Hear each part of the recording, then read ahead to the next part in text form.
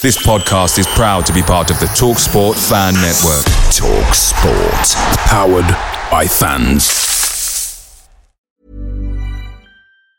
And there it is, that's as good as it gets on this stage. Nissan Townstar EV strikes again. It's an unstoppable van, unstoppable. Just fantastic. You can actually see the Pro Pilot technology in action. Effortless parallel parking. It moves with all the confidence that comes with a 5-year warranty. And with a bench full of all-star van experts, there's real strength in depth here. That's all-star quality. Search Nissan Townstar EV and visit your local all-star van centre to see for yourself. Terms and conditions apply. 5 years or 100,000 miles, whichever comes first. ProPilot is an advanced driver assist technology. Driver's responsibility to stay alert, drive safely, and control vehicle at all times.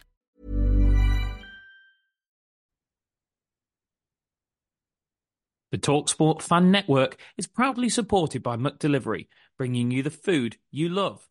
McDelivery brings a top-tier lineup of food right to your door. No matter the result, you'll always be winning with McDelivery. So the only thing left to say is, you in? Order now on the McDonald's app, and you can also get rewards points delivered too. So that ordering today means some tasty rewards for tomorrow. Only via app at participating restaurants, 18 plus. Rewards registration required. Points only on menu items. Delivery fee and terms apply. See mcdonalds.com.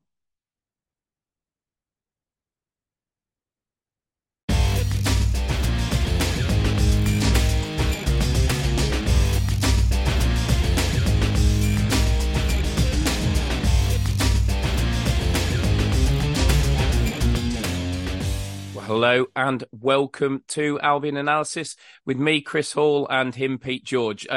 Just a disclaimer from the off. You may be able to gather that I'm absolutely full of cold, and my voice is doing its best to leave me, which and me not talking is not something that happens very often, but by the end of this podcast, we could be getting very, very close to that. So we're going to give it a good crack today. But as I say, my apologies if I'm not as clear as I might normally be, or am I ever clear? It's an important question. Anyway. Despite my failing voice, we do have two games to discuss because Albion have played twice since we last recorded. 1 win, 1 defeat. And I think get the bad news out of the way first, Pete. I think we've got to start with the defeat to Birmingham on Friday night. Now, we generally on this pod make something of a policy of not trying to spend too much time referring to talking about refereeing decisions, because in an audio medium where you can't show the clips and everything, I generally think it's quite boring content. And also because I'm you and I obviously a bit slightly slaves to the data, and we genuinely believe that a lot of the time referees' decisions don't influence games anywhere near as much as people like to make out that they do. And often games go the way that the numbers show that they should have done, really. That is not something I can say about Friday night. The game, we have to start by talking about the officiating, because the game pivots on one moment. The game pivots on the penalty. Now, Albion obviously are 1-0 up at that point. I ran the numbers, Pete. Whilst we weren't phenomenal by any stretch of the imagination, we've obviously scored the goal, and we're comfortable. Before the penalty, tackles won by Albion had won 8-5 against Blues, and unsurprisingly, Albion had dispossessed Blues 4 times. Blues had only dispossessed Albion once. Albion were solidly in control of that game. They were they were keeping hold the ball in the right areas. They weren't letting Blues get into dangerous areas. Blues weren't getting shots off. They'd had one attempt at goal, really, or one sort of attacking moment. I know Corbrand likes to often talk about moments in games, and Birmingham had had one moment really prior to the penalty. The penalty then happens, and it just changes the whole momentum of the game. Suddenly, Blues are winning the same number of tackles to us. They dispossessed us 6 times to our 1 time, all the way up to the second goal. And to be honest, Albion never really recovered to half time. Now, you can say to a certain extent that's on us, because you're going to get moments in games that go against you, and you're going to have to be able to cope with them. And whether they're unjust or not, and the penalty, there's not a doubt in my mind, it's completely unjust. You do have to mentally cope with them. That being said, you go into a game with a game plan. You execute that game plan beautifully. You get yourself one goal ahead, and you are completely nullifying the opposition. And through no fault of your own, they are given an avenue back into the game. And there's two teams in every game. Blues looked a little despondent, really. Like we'd completely taken the wind out of their sails, the wind that had been built up with them scoring 4 goals against Huddersfield in midweek. But for me, Huddersfield, I mean, you look at those goals, they're poor goals, a lot of them, really, to concede. I was actually watching the highlights because Sky showed the 15-minute highlights of both Birmingham's and our games before the game last night. And so I was watching the 15-minute highlight package of Blues before our game kicked off. And I was thinking, I actually said, my mate was over, and I said to him, I said, I'm not that worried. We won't concede goals like this. You know, these aren't the sort of goals Albion concede. So that's fine. They got given a goal. They effectively got handed an equaliser. It's a ludicrous decision, Pete. I mean, I know people are sending stills around on Twitter, and I'm probably giving them too much oxygen by going back to people. First of all, there's a reason you don't look at a game in a series of still pictures, because it doesn't give you a fair depiction of what went on. But second of all, any right-minded person watches that clip of that penalty, and I don't understand how they can give it. Corbrand said himself that the referee was the only person in the ground who thought it was a penalty. Everybody else is thinking it's a corner or goal kick, even to the extent where when it's given, the Blues fans initially start complaining because they think that the referee has given a goal kick, that he's pointing to the goal kick, not the penalty. There was no Blues player appeals at that point in time. Kipre and Palmer are applauding because they think he's given a goal kick. It didn't cross anybody's mind that he had given a penalty. And I think you can deduce a lot. I've said this for years and years and years. I think you can deduce a lot in incidents from how players react. I think players' reactions actually are very honest most of the time. Their natural initial reaction it tells you an awful lot about an incident. And what that tells me is no way on God's green earth was that a penalty. Kipre wins the ball. You know, yes, he makes some contact with Miyoshi afterwards, but I mean, what are we saying now, that you can't make contact with anyone in the penalty area? Both players slip. Miyoshi slips into him. I mean, what's he supposed to do about that? I mean, is Kipre supposed to throw himself out of the way? It's a good challenge. Yes, Kipre goes in, you could almost go as far as to say hyper-committed at times, but it's a disgusting, disgusting decision. It's appalling. I mean, and I'm one who a lot of the time likes to stick up for referees. I said after the Bristol City game, where Maja got injured, that you cannot blame the referee for not giving that penalty, because in real time it did not look a penalty. And just because we've seen multiple replays and when you slow it right down frame by frame, actually it is a penalty. You can't. The referee has one look, and you have to accept that. Well, the referee has one look at that, and that one look should have been plenty to deduce that was not a penalty, Pete. And it swung the whole game, didn't it? It really did. Referees should not influence a game to that degree, and unfortunately, he did. I'm fairly confident Albion would have got a result out of that game if he hadn't done what he did. As it is, we go away with 0 points. But I can't peg too much blame on the players or onto Corbrand, because ultimately Corbrand set them out in a way that worked, and the only thing that didn't work is that the referee made an inexplicable decision. Yeah, the penalty decision was obviously terrible. Never a penalty. You can tell by the players' reactions. No Blues players appealing for it. All the Albion players clearly furious about the decision. Almost every single player going to the referee. I mean, to the point where Wallace was actually having to forcibly remove Albion players from the situation for fear of them getting further punishment. Yeah, so I'm sure Kujlu away and a couple of others. And even the Albion fans behind the goal looked like they were cheering after the Kipre made the tackle and thought the referee had put it for a goal kick. So yeah, I think basically everyone in the ground assumed it wasn't a penalty apart from the one person who actually makes the decision. And it did swing the game. I think we were kind of happy to get the early goal, especially away from home, after kind of the way that the run of results that we've had away from home. And the early goal made a big difference at Preston, and it felt like the players were relieved to get it. And then as soon as that, it generally does with us, doesn't it, Pete? The way we play, getting an early goal is so massive to what we do, because we don't create tons and tons of big chances, and but what we are very good at is killing a game stone dead. And to be honest, it looked like that was for 20 minutes. That was exactly what was happening. yeah, we got it, and then after that we looked comfortable. We looked kind of on top without being too threatening. We maybe could have got another one. I think we're on top at that point. But then after the penalty was given and the referee gave him that goal, then players looked almost disheartened, like the hard work that they'd done to get the early goal and take the lead in a game away from home had just been thrown away for nothing, for something that's undeserved. And then yeah, we didn't really have the composure that we did before they got the penalty. So penalty massively impacted the way we were performing. But saying that, I mean, once it's happened, then you just got to deal with it, especially after losing, after going behind. I don't think we really dealt with it enough in the right way.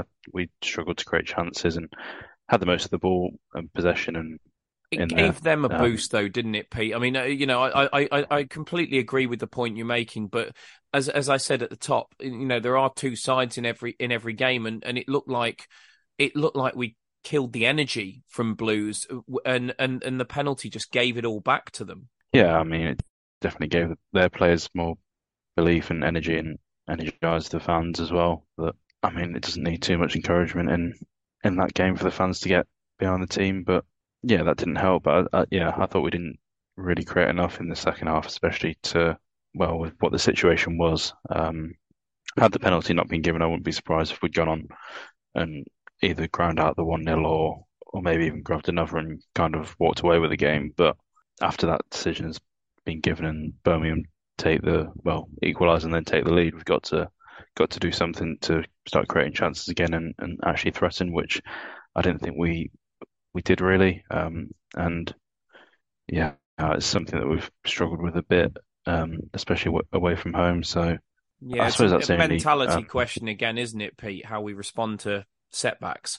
Yeah, and that's probably the only issue you can have with the players' performance, because we started off really well, we're dominant and looked like we were going to control the game after taking the lead. So at that point, there wasn't much more we could do. But then, yeah, the blows of having that penalty given and then going behind before half time, it seemed to take its toll, and we never really, never really threatened from there. We probably should have. I can't remember when the actual chances were, but whether they were after Blues had scored or before, I'm not sure. But Grady probably should have grabbed one or two. He had a couple of volleys that he missed that looked like they would have been good chances if he'd connected. And then Alex Mowatt as well, missing or not connecting properly with a free header from about 12 yards out that he should have done better with. So there were chances, but I think they were all in the first half. In the second half, we didn't really look like we were going to offer much. No, barring Furlong's miss, which, I mean, let's be honest, that's. I do think Darnell Furlong actually had a very good game, but I mean he's got to bury that, hasn't he? At 2-1, Pete. Yeah, and it's something we mentioned the other week that I don't think he should score more goals from out the kind of areas he gets into outside the box, but the amount of times he gets in at the back post to have a free shot and goal and crosses just go all the way through, you'd expect him to grab a couple more, and that was a really good chance, and he just, I don't know, it seemed like he maybe didn't expect it to come all the way through and then was stretching at the end. But sorry, Pete, I was just going to say, he seems like he'd rather have a chance from 20 yards than 10. Yeah, but he always finds a space at the back post and times his runs really well, but he just struggles to finish. I'm not really sure why, but yeah, he seems to do better from outside the box.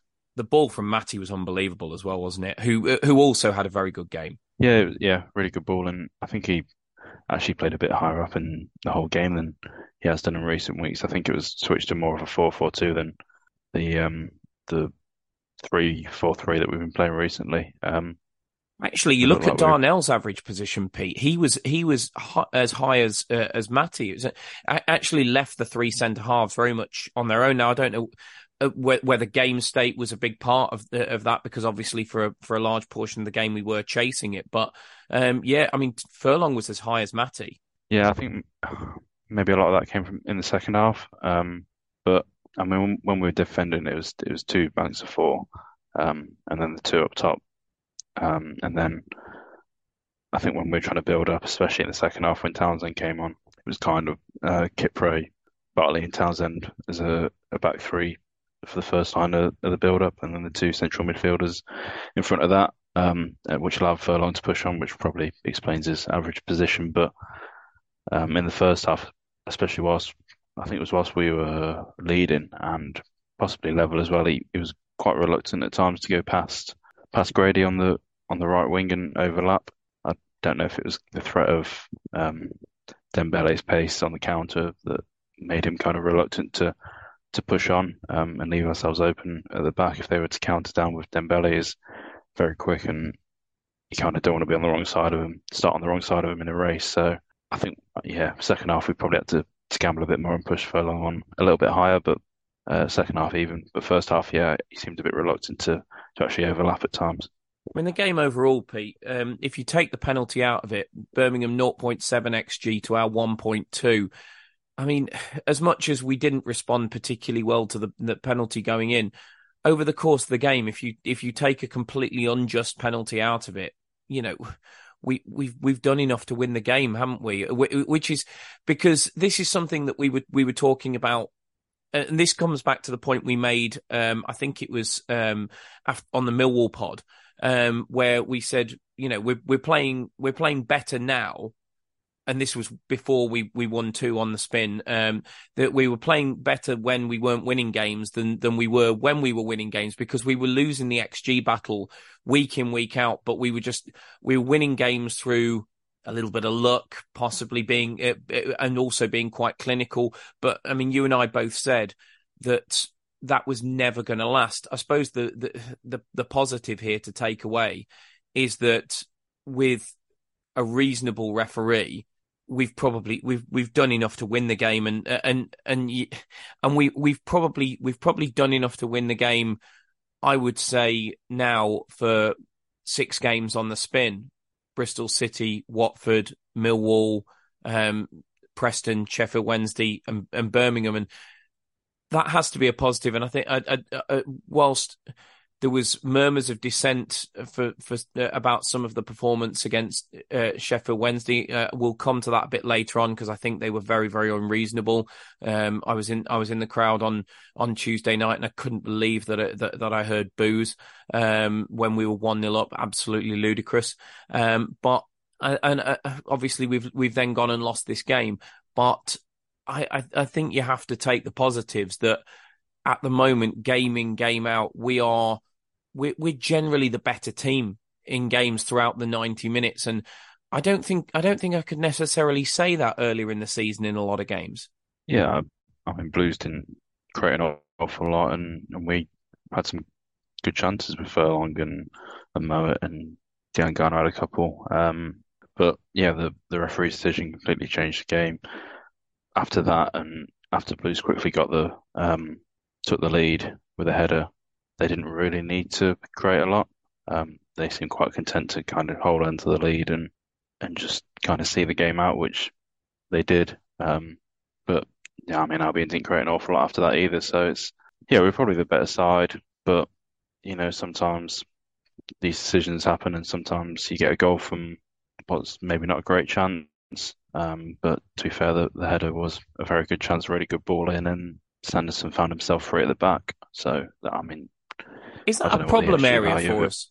Is that a problem area for us, Pete? Set plays, because that's, you know, I mean, you go back to the Swansea game. We obviously got peppered from set plays there, and it's happened in a few games where teams have put balls into the box from set plays against us, and it seems like the Albion response at times is abject panic. I think we've been a bit better since Bartley's come back into the team, but over the course of the piece, I generally back us defending from open play, but I get genuinely worried every time the opposition get a set piece. I mean, even Sheffield Wednesday caused us one or two problems on Tuesday night, and they didn't cut from set plays. And frankly, they're by some distance the worst team I've seen this season.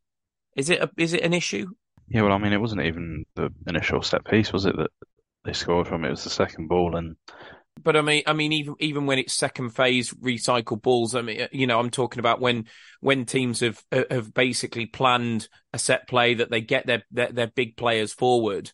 We seem to panic. We don't seem to have a massive problem even if they've got a big striker with balls just whipped in from open play. But it seems like if a team has the opportunity to work something from the training field, we seem to have a few issues defending it.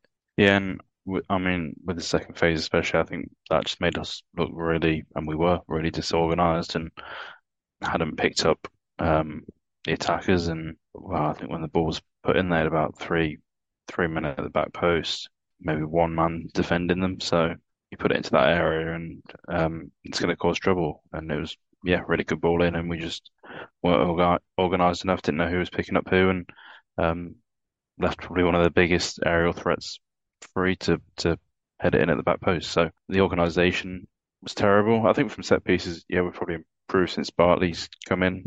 I mean, he's obviously very good in the air, but he seems to organise from them as well. But then you still got to keep your concentration and know who's where when you're defending the second phase of it, and that was where we slipped up. Yeah, and I mean, as well, it's worth saying, Pete, that whilst Bartley has improved us there, Peters and Kipre, despite Kipre's height, are aerially not. They aren't the best defenders of high balls, are they? No, Peters isn't brilliant in the air. And Kipre's not great either.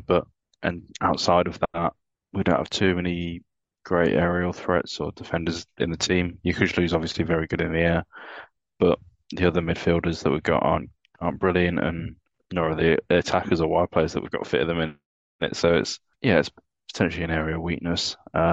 And well, neither's really our striker. I mean, Brandon does his best when he goes back there, and obviously Wallace was the 9 on Friday night. But it's not like when DK's in the team that you have the option of putting him back there. And to be honest, he's almost as good in his own box as he is in the opposition's. Yeah, and it's like when we had a few years back now, but Solomon Rondon, he would always come back and defend the set.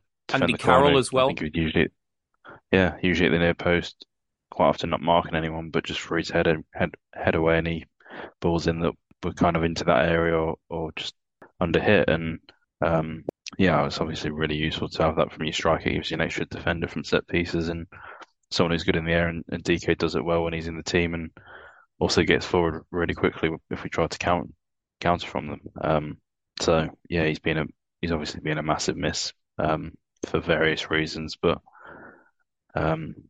I mean, hopefully when he's fit again, then we can start to see it again from our striker. But I mean, Brandon will, he'll do his best, but it's not his strongest point heading away balls into the box. So he's not as effective as DK would be doing it. Did the referee compound his night with the third goal, Pete? I know.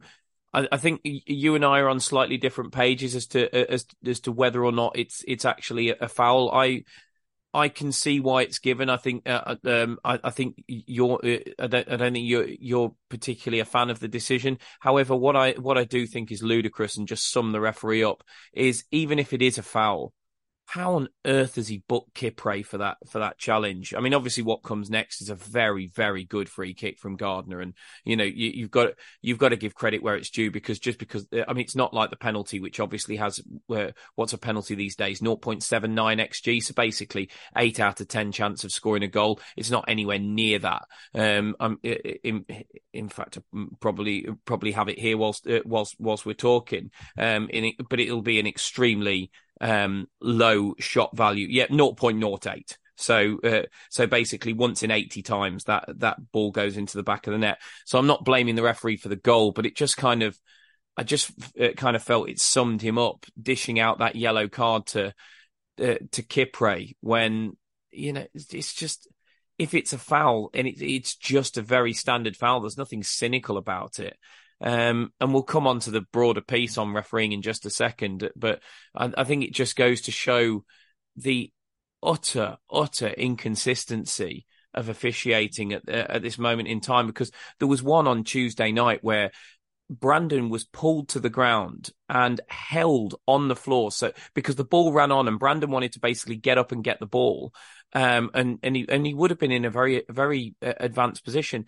And the referee just he gives the foul, but the two players are still grappling on the floor. He doesn't even dish a yellow card out to the Sheffield Wednesday player. I mean, it's the most stonewall yellow I've ever seen in my entire life. And yet that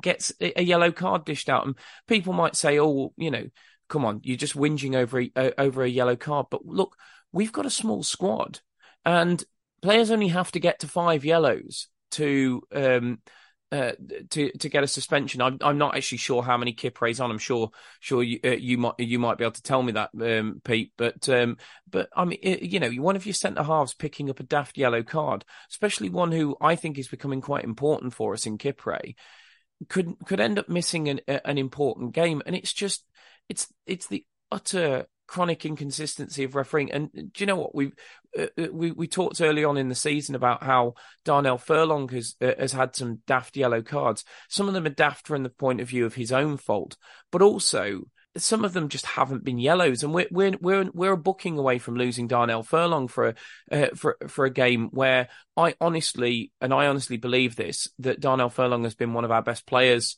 for the last 2 or 3 games now. And while some people I know don't rate him and would be happy to see Pippa given a chance, I think losing Darnell for a game would be huge.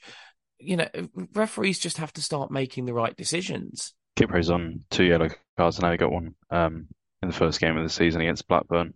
So yeah, he's on 2 now. But regarding the free kick given, I don't think it was a foul. I don't think there was enough in it to make the play go down. He maybe got a couple of touches to his chest, but I don't think any of the touches were a pull on him to bring him down like that. And I thought it was a really soft one. But saying that, obviously, I don't see how it can be a yellow either. Free kick afterwards is obviously a really good free kick, so you can't take that away from Gardner, and you can't really look at it any other way. But as soon as I saw that given and saw the replays, I thought that's not foul, and I just had a feeling that it's going to result in a goal as well, especially after the penalty that was given by the referee. It just felt like it was going to happen, that we're going to concede 2 goals from 2 decisions that I thought were incorrect. I'm Sandra, and I'm just the professional your small business was looking for. But you didn't hire me because you didn't use LinkedIn Jobs. LinkedIn has professionals you can't find anywhere else, including those who aren't actively looking for a new job, but might be open to the perfect role, like me.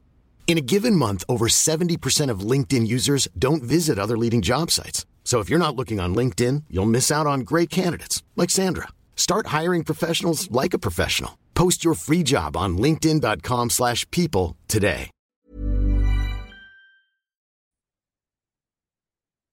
Away days are great, but there's nothing quite like playing at home, especially with Albion's home record under Carlos Corberán. The same goes for McDonald's. Maximise your home ground advantage with McDelivery. You in? Order now on the McDonald's app. At participating restaurants, 18 plus, serving times, delivery fee and terms apply. See mcdonalds.com.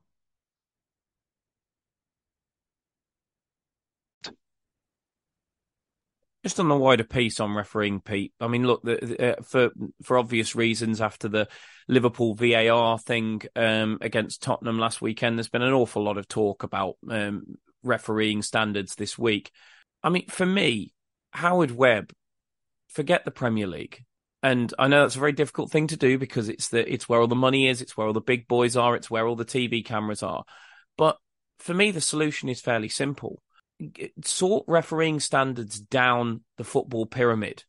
because at the moment the standard of officiating in the EFL is abysmal. I'm sorry, it just is. I don't like getting on at referees because I know they have a really, really difficult job, but it seems like it just seems like the I don't know what you watch them and they're making incredulous decisions that make no sense to anybody, and it seems to be week in, week out. I mean, we saw that awful decision with the Bamford dive in the week, which again, I mean, okay, it's a dive and Bamford has cheated, but also I think the officials should be able to see it, and I mean, I was talking to a QPR fan, friend of mine, and he was saying, look, it's about the third or fourth decision that's really cost us at big moments in games, in literally 4 or 5 weeks, and in the end, that Gareth Ainsworth might lose his job over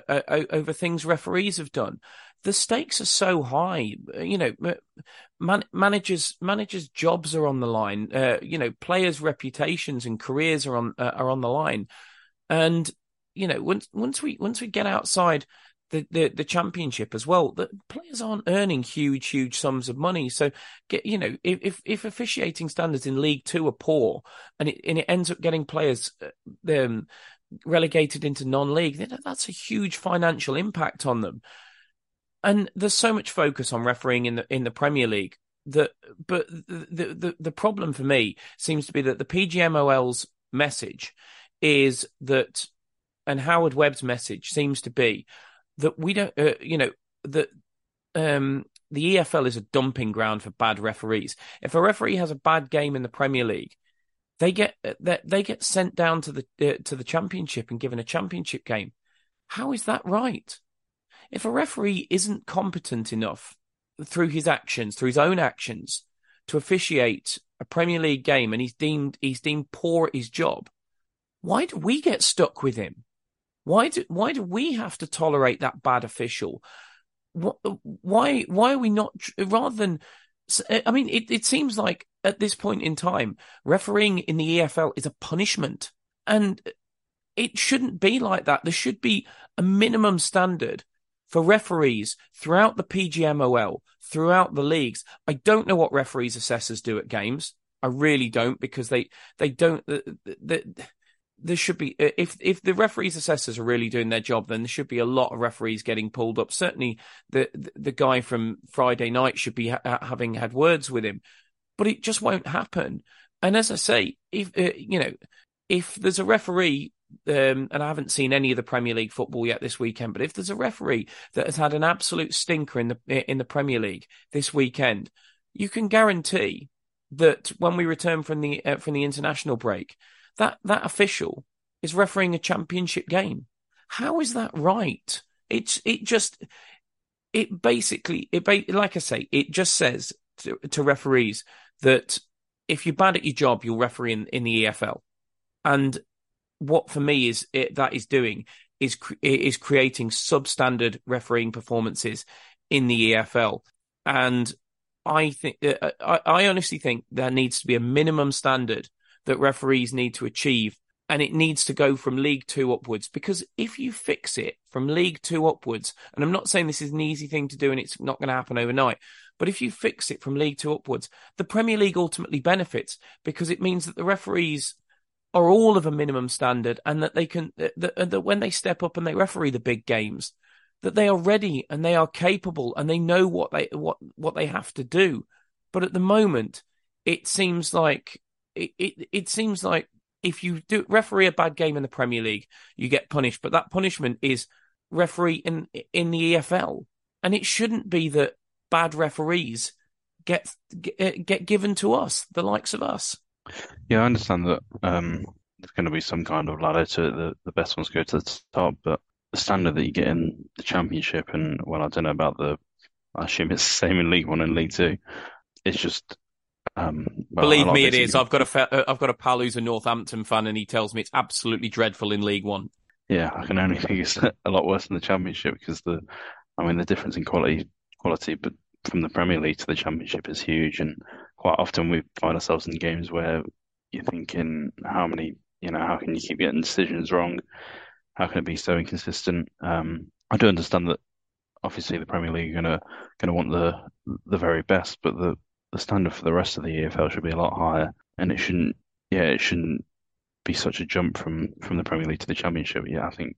Well, I mean, in general, you probably just need more referees and a bigger pool of them to actually progress and have decent, well, a range of good quality ones rather than just having. Well, you need to get more ex-players. I don't know quite how you do that because I know it's a difficult sell to them, but ex-players would make a huge difference, I feel. Well, yeah, you've got a big pool of people that should be fit enough and understand the game. You think you could actually set something up to fast track them to become referees, and it's always an issue with ex-players about there's some crazy statistic about how many go bankrupt within X number of years after playing football, and it's be another job for them still involved in football, the ones that don't want to go into coaching and stuff, and you think it'd be beneficial for them as well in a way. Obviously, not everyone's going to want to do it, but you'd imagine if there was some kind of fast track course that they could go on, then you'd get some interest and you'd massively expand the pool of referees. Just going back to the game, Pete, and as we say, I think we've done the referee complaints to death a little bit here. But before that, there was a very good goal, which Grady Dingane, a lovely silky touch to bring the ball out of the sky, and then AJ said it on the Albion commentary that the ball to Swift is absolutely brilliant because it makes Swift's mind up for him. Grady weights it so that the only thing that Swift can do is hit it. He basically, with the weight of the pass, he basically tells John Swift what to do. And wow, does Swift oblige? I mean, it's a brilliant finish, right in the corner. Again, as AJ said on the Albion commentary, like it's not the hardest hit shot, but it's just so perfectly precise. And I mean, that is two fabulous John Swift finishes in a week, Pete, because the one on the run into the top corner against Sheffield Wednesday was brilliant.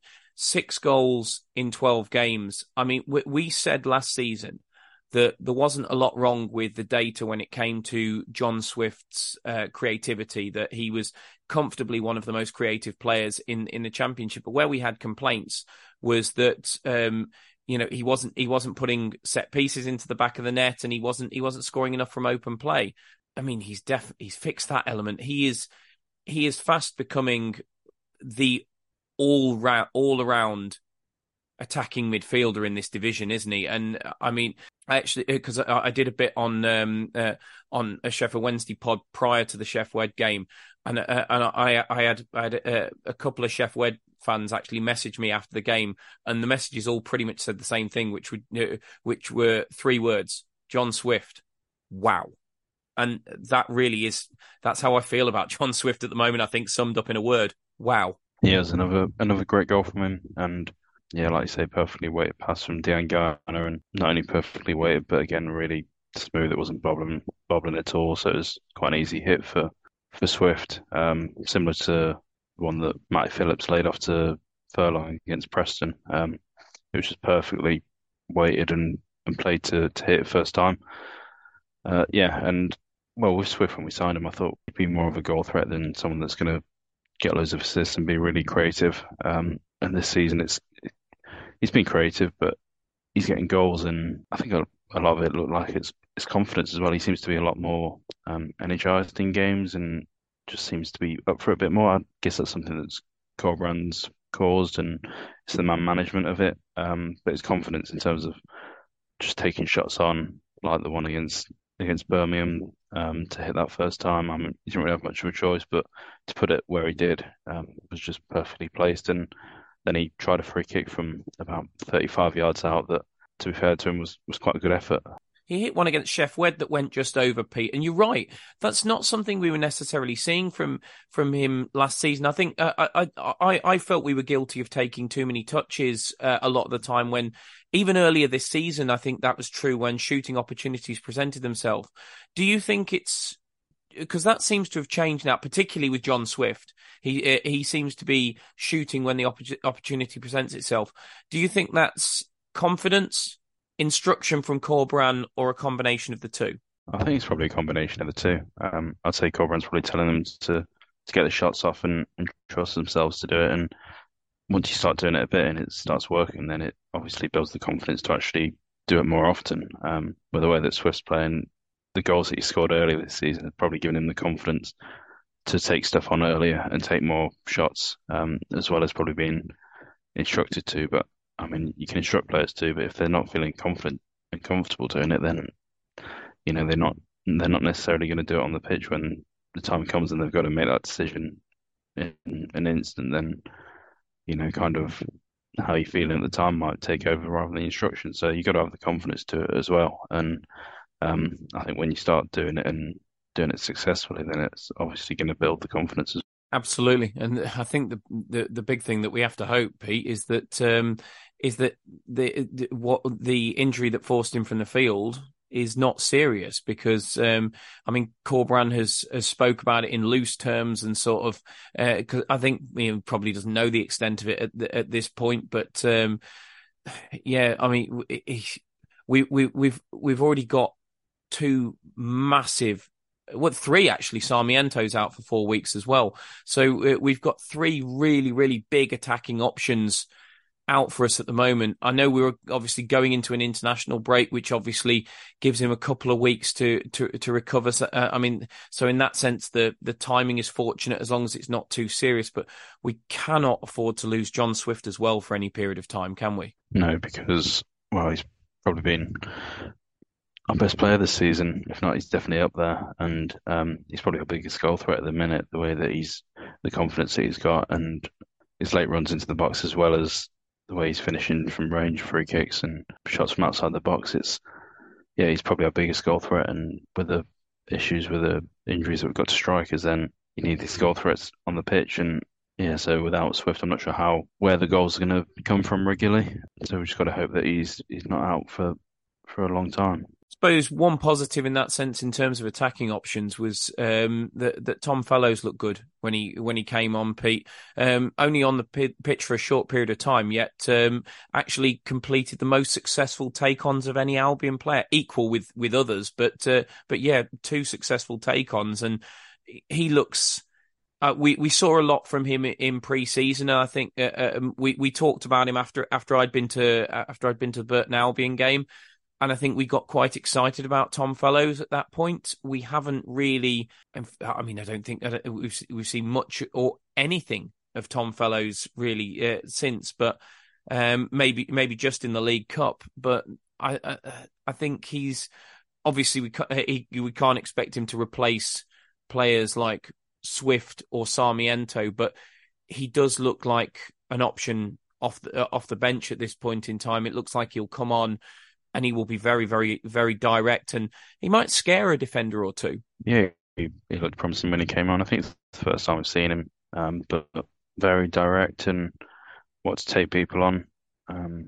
Still looked raw, and you could tell he's an academy product and not had too much. Well, not really had any experience playing in the Championship, but he was positive.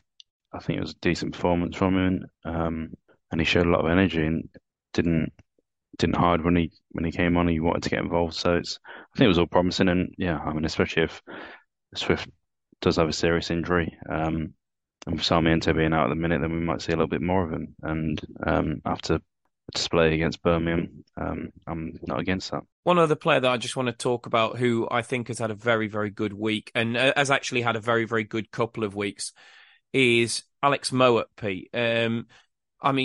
11 progressive passes against Birmingham, which was massively the most. Interestingly, the second most progressive passes actually came from Nathaniel Chalobah with 5. But Mowat over doubled the most the next most progressive passes, which is very impressive. Defensively, I think he's become a huge asset. I noted this against Sheffield Wednesday and Millwall, and it was then reinforced on Friday night when he won more fouls than any other Albion player. I think he uses his body really, really well. He wins us decisions in important moments, and his passing through midfield is just superb, and he defends for us, but then he gets us forward, and then as he showed against Preston, he can get into attacking areas and have shots. I mean, we talk about John Swift is indispensable, and I honestly believe he is, Pete.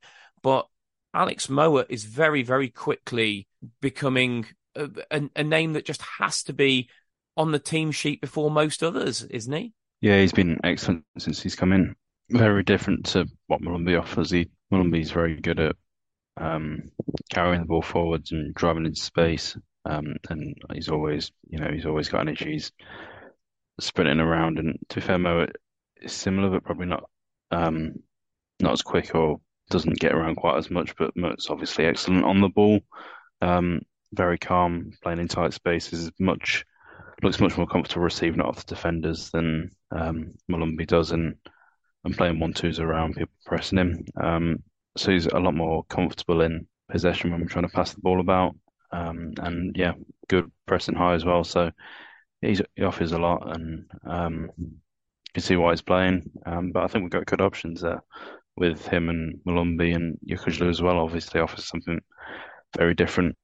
Even John Swift, if you want to drop him a little bit deeper, then you can play in there and offer you something else. Chalobah did all right when he came on as well, Pete. Yeah, I thought Chalobah had a decent game. Again, he's probably just a bit more technical than Molumby and a bit more comfortable on the ball, but it felt like he got dragged into too deep areas. Maybe it's like a game time.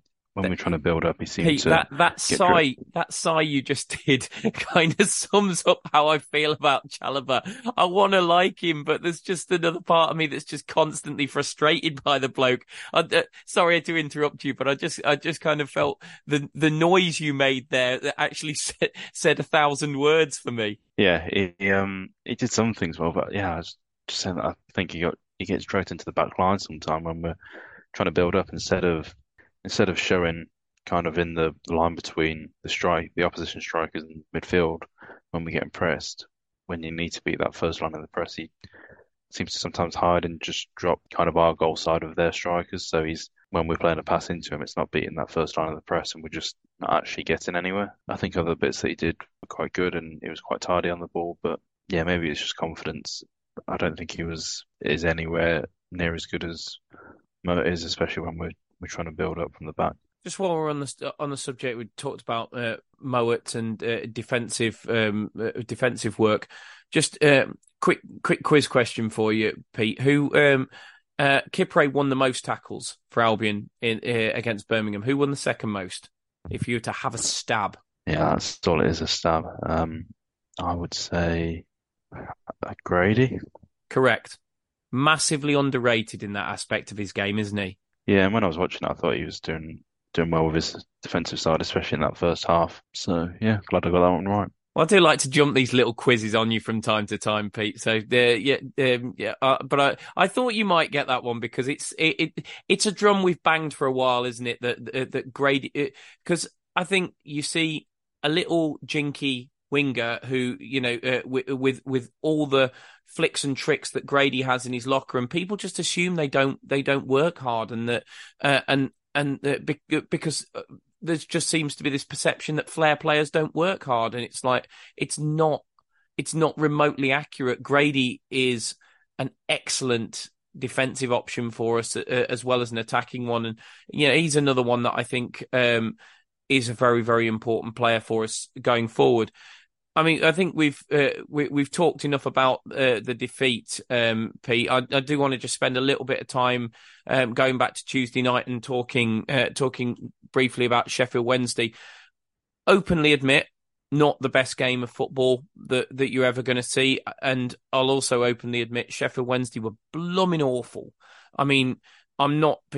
Whilst they've obviously got their problems off the pitch, and I spoke.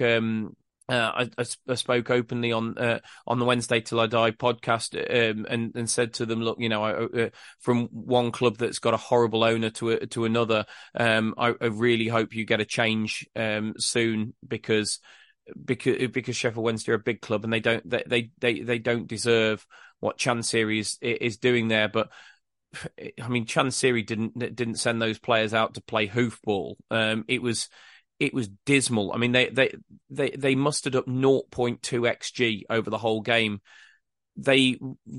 Whilst Palmer had to make two pretty decent saves. I mean, one's from a lovely curled effort from the edge of the box. It's not really a big chance, and the other one is from a very tight angle. And whilst we've had our criticisms of Alex Palmer getting beat at his near post this season, you would have been very, very worried if Alex Palmer had let that in. So I don't think Sheffield Wednesday created anything that even remotely constituted a big chance. They were a poor side, but we put them away. We scored a goal relatively early on in the game, and from there we kept a lot of the ball. We had 72% possession over the course of the 90 minutes.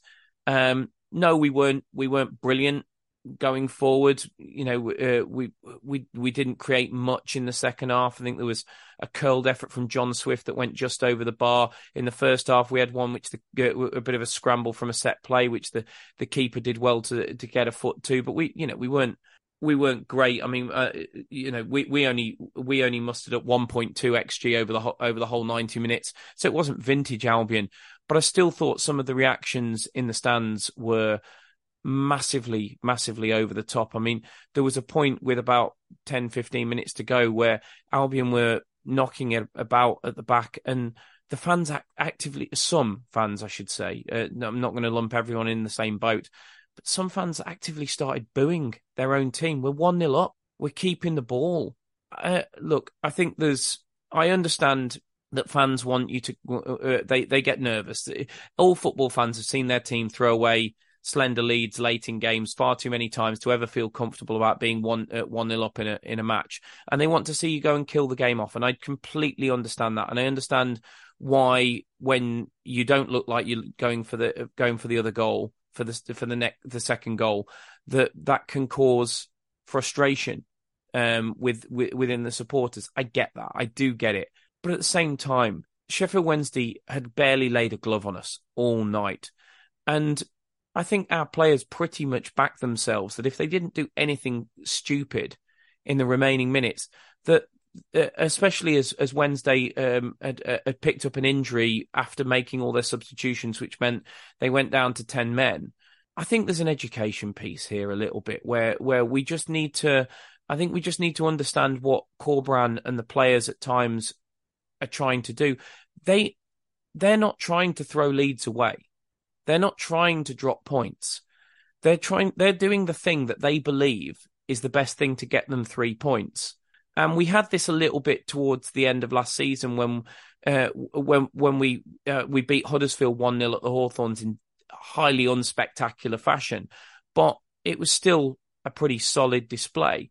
And I know it can go the other way. Huddersfield obviously sucker punched us 2-1 with a late goal, but there was never really, Huddersfield had caused us problems all the way through that game. There was never really a feeling that Sheffield Wednesday were going to get back into that game in the second half, particularly after they went down to 10 men. And I think we just need to be a little bit more patient as a fan base and let the players win the game. I mean, there was actually players sort of like actually gesturing to the crowd, saying, calm down. And I do think that's right. As I say, I understand where the feeling comes from. The feeling comes from the fact that, fans have seen their teams throw away leads late in games and they remember them and they get nervous. And I do get that. And, look, I'm not going to sit here and say that I'm perfect and that I haven't at times stood up and hollered at the players to go forward or to play an attacking pass. But I just think this is something that clearly is part of Corberan's makeup and how he controls games. And let's be honest, it's been pretty successful for us up to this point. Generally, Carlos Corberan's team, West Bromwich Albion team, have, once they've got themselves into a good position, have generally seen those games out. So, let's just trust the coach, eh? I think that's basically the message I'm giving. And a lot of the time when we're standing with the ball in defence, we're waiting for a press, especially against Sheffield Wednesday at times, who were quite happy for most of the game to just kind of sit back and not press, sit there, low block and defend like that. When we actually want players to press us so that we can play around them and beat that press and then go forward. So yeah, I think it's just about having a bit of patience and trusting what the players are actually being asked to do. And if you wait for players to come to you, then maybe it opens up the chance to play forward and then you can attack rather than just playing it into a really congested area where if you play a forward pass, then you're most likely to lose it and it's going to come back at you pretty quickly and you've lost possession and well, you never know what's going to happen then. So yeah, like I said, I think it's about having the patience and trusting the players to carry out what they've been asked to do. I mentioned Alex Palmer there, Pete, and he did make, I mean, one outstanding save in that game. As I say, the one from the angle I would expect him to make, but then maybe that's the kind of save that that possibly he hasn't made all the time, and it kind of takes me back to that Huddersfield game where after the game we were quite critical of Alex Palmer. We said he got a weak spot at his near post, and we were worried that teams were going to look to try and target that more often. I have to say, I mean, obviously, since that game, we then went and kept 4 clean sheets out of 5. We conceded 2 against Watford, 3 against Birmingham, but I don't think you can blame the goalkeeper for any of those goals, really. I have to say, what was a really difficult moment for him after the Huddersfield game, because let's be honest, we lost that game largely because of him, because he let in 2 goals that he should not in a million years be letting in. He could have gone one of 2 ways. I mean, look, I'm sure many Albion fans have seen the video of David Button's performance against Northampton for Reading earlier this week, and look, David Button had some difficult moments for Albion when he first got into the team, and he never responded. He never recovered from those. Alex Palmer, similarly, the Huddersfield game was difficult moments for him, and they're moments where goalkeepers have to take responsibility and realise that they have a responsibility to the team and that their errors cost games. And you can respond in one of 2 ways. You can either do what David Button did throughout his Albion career, and he just genuinely he's never recovered. And that is crumble.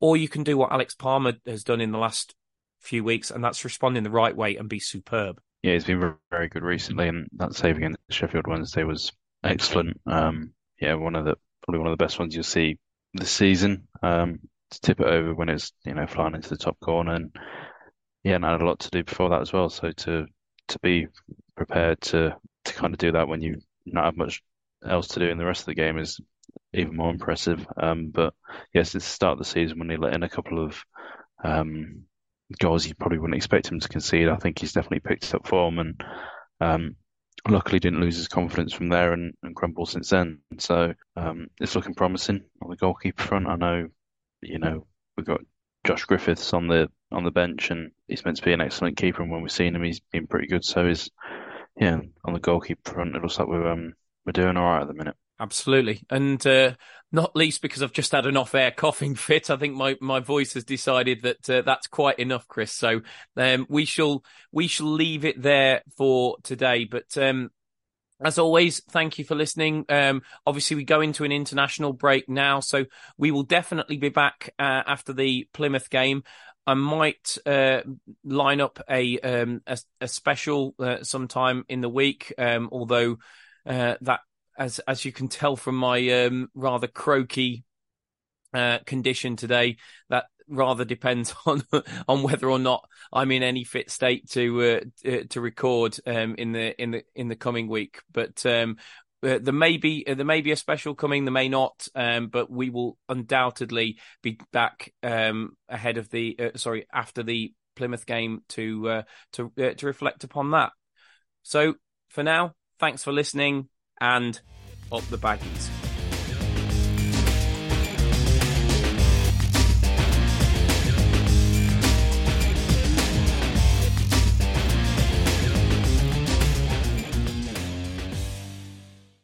Albion have certainly been sharing the goals around this season. They're well into double figures now for different championship goal scorers. So why not take a leaf out of their book and do some sharing of your own with a McNuggets share box?